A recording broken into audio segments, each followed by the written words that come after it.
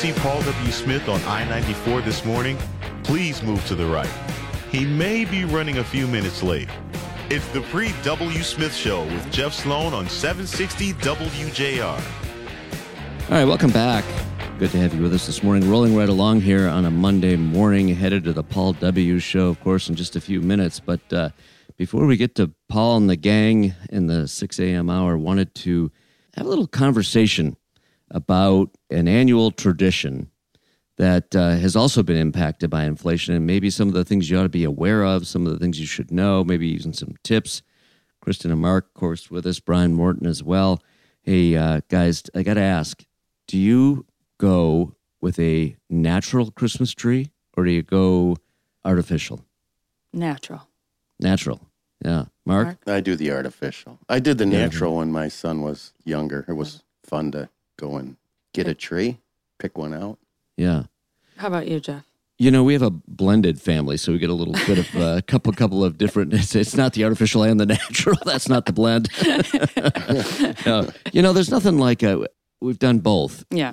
There's nothing like a real tree. I love a real Christmas tree. Just kind of, it's almost like you're bringing another. It's not living. It just seems more natural. Yeah. It's you know, great, more organic, more you have the smell. Right. You know, in some cases you cut it down, you picked it out, you brought it in. You know, I don't know, something about the whole experience makes for a really special family time, right? Absolutely. You put up the Christmas tree. And artificial is getting better and better and better every year. But if you go natural, Kristen, like all things, inflation's taken a bite this year. Absolutely has. Yeah, we take our annual voyage out to our favorite Christmas tree farm, and I want to say the name of the Christmas tree farm, but honestly, I kind of don't, because it's this little gem, and I'm afraid that if I say the name of the Christmas tree farm, everyone will be onto it, right, and they'll demand will go up, and there'll even be more inflation. I won't be able to pick my perfect Christmas tree. So, anyways, we take our annual voyage out to pick our tree, and we get the saw and the sled, and we walk out into their field, and we pick the tree, and it is quite an experience. And honestly, that's why we keep doing it, because it is just ridiculousness that we are running through this field screaming, "I found the tree!" And this, my kids are saying, "No, I found the perfect tree."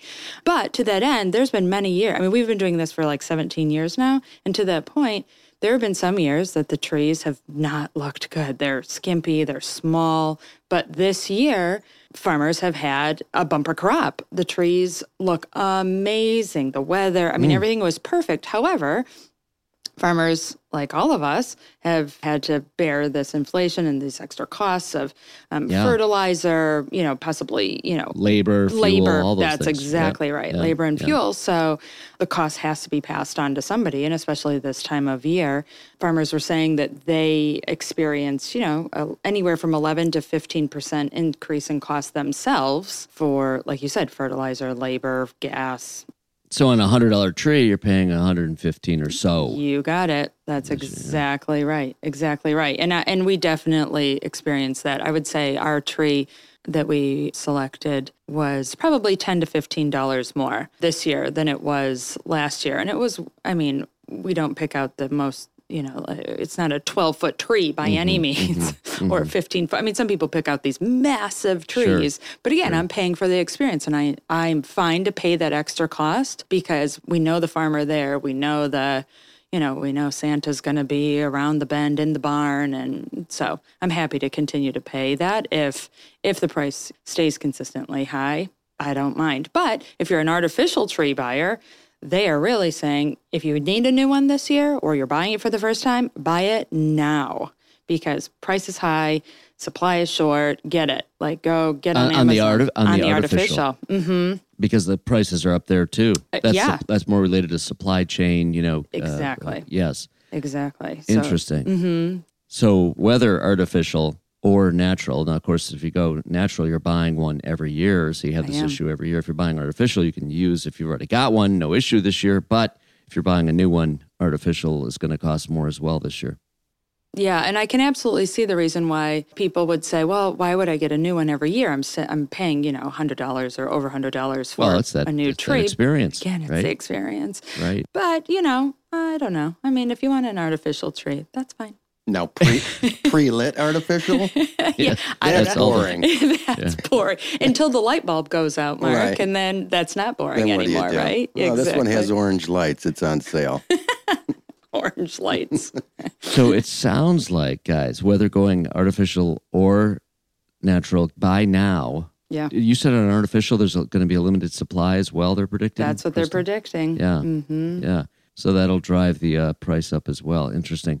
All right. Well, good advice. Anyone that really holds dear that annual tradition of getting that natural Christmas tree, go out there and pick yours now. I know that the good farmers, by the way, Michigan is the third largest state in Christmas tree production. And all those good farmers out there, they need the business. So if you can go natural this year, do it. They'd be happy to see you. Go buy a tree. And you know that the prices go up. They're probably just passing the costs along. No additional profit margin baked in that. No shrinkflation either, right? No shrinkflation. No tree that you bought last year for 10 foot is now 9 or 8 feet. No, the crop was amazing. That's right. Yeah. Yep. No shrinkflation, Jeff. Right on. Okay. Well, listen, we've got the Paul W. Show, of course, coming up in the next hour. And we've got, I believe, Ann and Sean Belegian as well, standing by to tell us a little bit about the upcoming show. Guys, welcome. Well, good morning, Jeff and Kristen and Mark. Good morning, Ann. I actually have my Lions expert here this morning. I'm so excited about this win. You should. Hey, Sean, how about scoring on every possession except the last one where they ran out the clock, right? Well, no, and that's exactly, I mean, Jeff, this was just a completely thorough win. We don't see the Lions win games like this. We really don't, where they're winning going away and they're in complete control. And right now there's a lot of reason for optimism moving forward. You look at the schedule, you look at the way they're playing. I mean, 40-14, really? We can start thinking about the P word. The P word that rhymes with layoff. Wow. Yes, and that's not draft pick. No, we're talking about a playoff. Playoffs. We're talking unbelievable, really exciting. Listen, as far as we're concerned, you got the pass to do the whole Paul W. Show on the Lions if you want. As long as Sean gets his smoker going. Yes, I promise I'll do that. Oh my God, guys, it's really fun. We're going to have a tailgate. It'll be a Lions tailgate. Isn't it fun? It's amazing how the whole mood of wonderful. it's wonderful. The whole mood of the town shifts, and here we go. We're looking forward to your guys' show ahead, and we're looking forward to talking about that P word for the Lions. All right, guys. Listen, have a great show ahead. We're going to sign off here on the Pre-W. Smith Show. Stick with us right here on WJR.